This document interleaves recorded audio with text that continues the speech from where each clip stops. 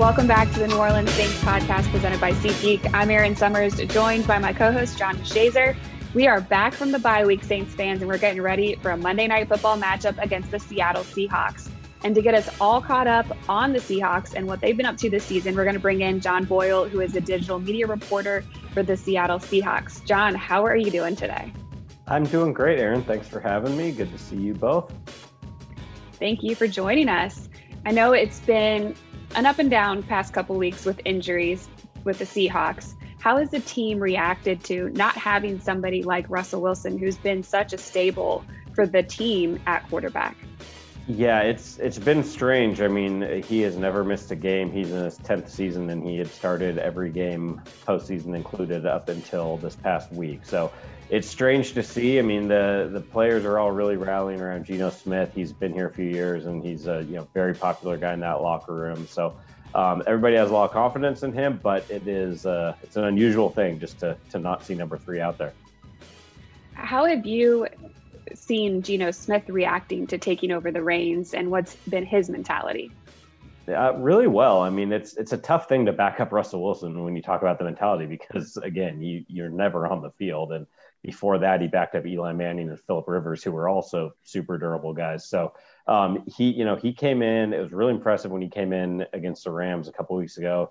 His first drive, they were backed up at the 2-yard line in the fourth quarter, down 2 scores, and he leads a 98-yard touchdown drive. So for the most part, he's played really well. Unfortunately, he did turn the ball over in overtime with the chance to lead a game-winning drive. He was sacked by T.J. Watt and fumbled. So he's been pretty hard on himself for the turnovers. But, overall, he's been, everything you could ask for from a backup. Overall, I mean, you've been to 2 overtimes this season. It's been some tough games.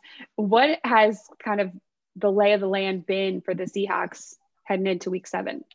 Yeah, I mean, they're kind of up against it. They know they need to start winning some games here. They had really high expectations coming into this season. They're 2-4, which is not where you want to be, especially in the NFC West when you've got a 6-0 team and a 5-1 team ahead of you. So they know they have a lot of work to do to get back in the playoff picture. They're trying to take the mentality of, hey, it's a really long season, a lot of time left to make up some ground, but they got to start getting those wins soon, regardless of who's playing quarterback for them. So it's not all on Geno by any means. The defense has been struggling, and that's been a big factor in these losses as well. Yeah, and that leads me to this question, John. The Saints were in a similar situation last year and the year before when they lost Drew Brees to injuries. In fact, first game they played without him was at Seattle. Has it been a situation where defensively, you mentioned the defense has struggled too, but that defense is probably going to have to take on a little bit more of a lead role, because that's what the Saints were pretty much to do when Drew was out?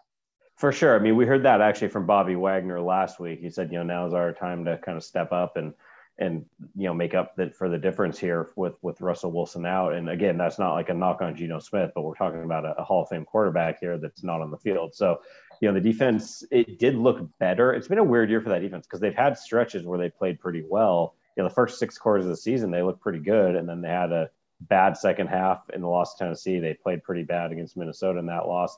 Bounced back, played well against 49ers, played a good half against the Rams, and then a bad half. So it's just been sort of this up and down. So the talent's there. There's a lot of talent. They played better against the Steelers, but, I think everyone also knows the Steelers aren't maybe the best offense they're going to face all year. So we'll see if they can build off that. They look to have cleaned up some of the issues that have plagued them. But, yeah, that's a for sure thing. If this team's going to get on a roll, it's not just about getting Russell Wilson back or Geno Smith playing well. It's on that defense, too, to pick it up. Is there also a little bit more of a lean on the run game? Because obviously that can help balance the offense. And it takes a lot of pressure off a quarterback who hasn't played as much. For sure. I mean, the unfortunate thing is right now their top 2 running backs are on injured reserve, Chris Carson and Rashad Penny. Penny will probably be back this week. That's the plan with him. Alex Collins has been really good in relief of Chris Carson. He had his first 100-yard game in a while last week, and they really kind of turned it around in the second half by leaning on that run game. They didn't run a lot in the first half, opened up the third quarter, just running a ton and ran right down the field and scored touchdowns. So Pete Carroll talked about this week, that he really wants to kind of focus on the run game a little more and take a little pressure off Geno Smith and just everything that can obviously open up in the passing game as well. So I do think, you don't want to be stubborn and pound your head against the wall if it's getting stopped, but they do want to be a good running team right now. Now, I got to ask about DK Metcalf, but I'm not exactly sure what to ask. Is he human? I mean, he is some kind of a thing that we're not accustomed to seeing. It's unbelievable. I mean, to just see that guy up close, people that size should not move the way he does. I'm sure you guys saw him try out his skills in track and field. Yeah. He didn't win or anything, but to run a 10.3, whatever he did, 10.37, I think, at that size is just incredible. So, yeah, he's off to a good start this season. He's, still, he's young still. He's 23. I think he's still growing as a complete receiver, but man, just the skill set there is so impressive. Just the way he can move and you get the ball in his hands, makes, breaks tackles, makes guys miss. So he's a heck of a lot of fun to watch. Yeah, John, you guys both brought up the run game here, but the Saints, they have the number one rushing defense in the NFL right now. Might be a little bit of a challenge. How do you see that matchup kind of panning out? Yeah, kind of what I was saying earlier. Like, you don't want to be stubborn and just keep running to get 1 or 2 yards and punt. So, you got to find that balance of you want to run the ball well, and they're, I'm sure they will still try it, but you don't want to just ruin drives by having 3rd and 8 every time because you hand it off twice and get stuffed. So they're going to have to find that balance. And, as we all know, the play action can work whether the running game's really working or not. So, they can use that to their advantage even if they're not running the ball great, but they do need to at least give it a try. And like I said, they're hoping to get Rashad Penny back. He's a different running back, kind of more of a big play threat. So maybe they get him going in some space if they can. But yeah, that's going to be a tough matchup for him for sure. And Tyler Lockett, somebody that's also kind of stepped up, helped out on the offensive side of things. What do you like about him?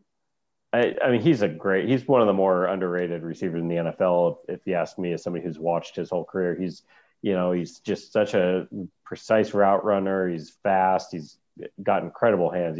He catches a lot more contested balls than you'd think for a guy his size. You think a lot of times the big bodied guys, the Mike Thomases, the DK Metcalfs would be your contested catch guys, but Lockett's really good at, using his body to create separation, to kind of wall off a defender. And he's just got great hands, great feet at the sideline. So he's a really fun player. It's been the last couple of years been interesting. They tend to, teams will maybe focus on one of the two and the other guy has some opportunities. So I couldn't tell you going into this game which one of those two guys will have the better game, but they sort of tend to trade off depending on what a defense is doing. John, is this the kind of game where the fan base can maybe sway? Because we understand what kind of fan base there is in Seattle. It's a prime game, underdog game, and they can make it really difficult to play there. Yeah, I mean that would be the hope. Obviously, the fan. It's kind of weird. They've actually, I think, if you look at their record going back a couple of years, they've become the Seahawks have become a really good road team, and it's actually home field advantage numbers aren't what you would expect in terms of win-loss, but it is still a fantastic crowd. It'll be loud Monday night. It'll be rocking. So I'm sure, and they're gonna put Matt Hasselbeck in their Ring of Honor at halftime, so that'll get the crowd fired up as well. So it'll be a raucous environment. Yeah, I'm sure they're hoping that maybe that can make a little difference for that defense to make some big plays. Maybe you hope Jameis Winston makes some mistakes, although it doesn't look like he's making a lot of mistakes this year. How hard is it to prepare for a team coming off a bye week, especially one like the Saints who could possibly get several players back from injury? Yeah, I mean, I think you mostly prepare for them the same in terms of your preparation, but you also know that they have that advantage of getting healthy, guys being fresh. I mean, the Seahawks actually have a pretty good record. I think it was like 4-2 against teams coming off a bye in the last couple of years. So they've done pretty well in that, whatever there is to that. But I mean, that obviously is an advantage to the Saints a little bit that they're getting healthier. But I guess you hope the counter to that is they got to come across the country and play a late game in your home. I mean, both of these teams have great head coaches that have long track records in the NFL. Do you know anything about their relationship or dynamic?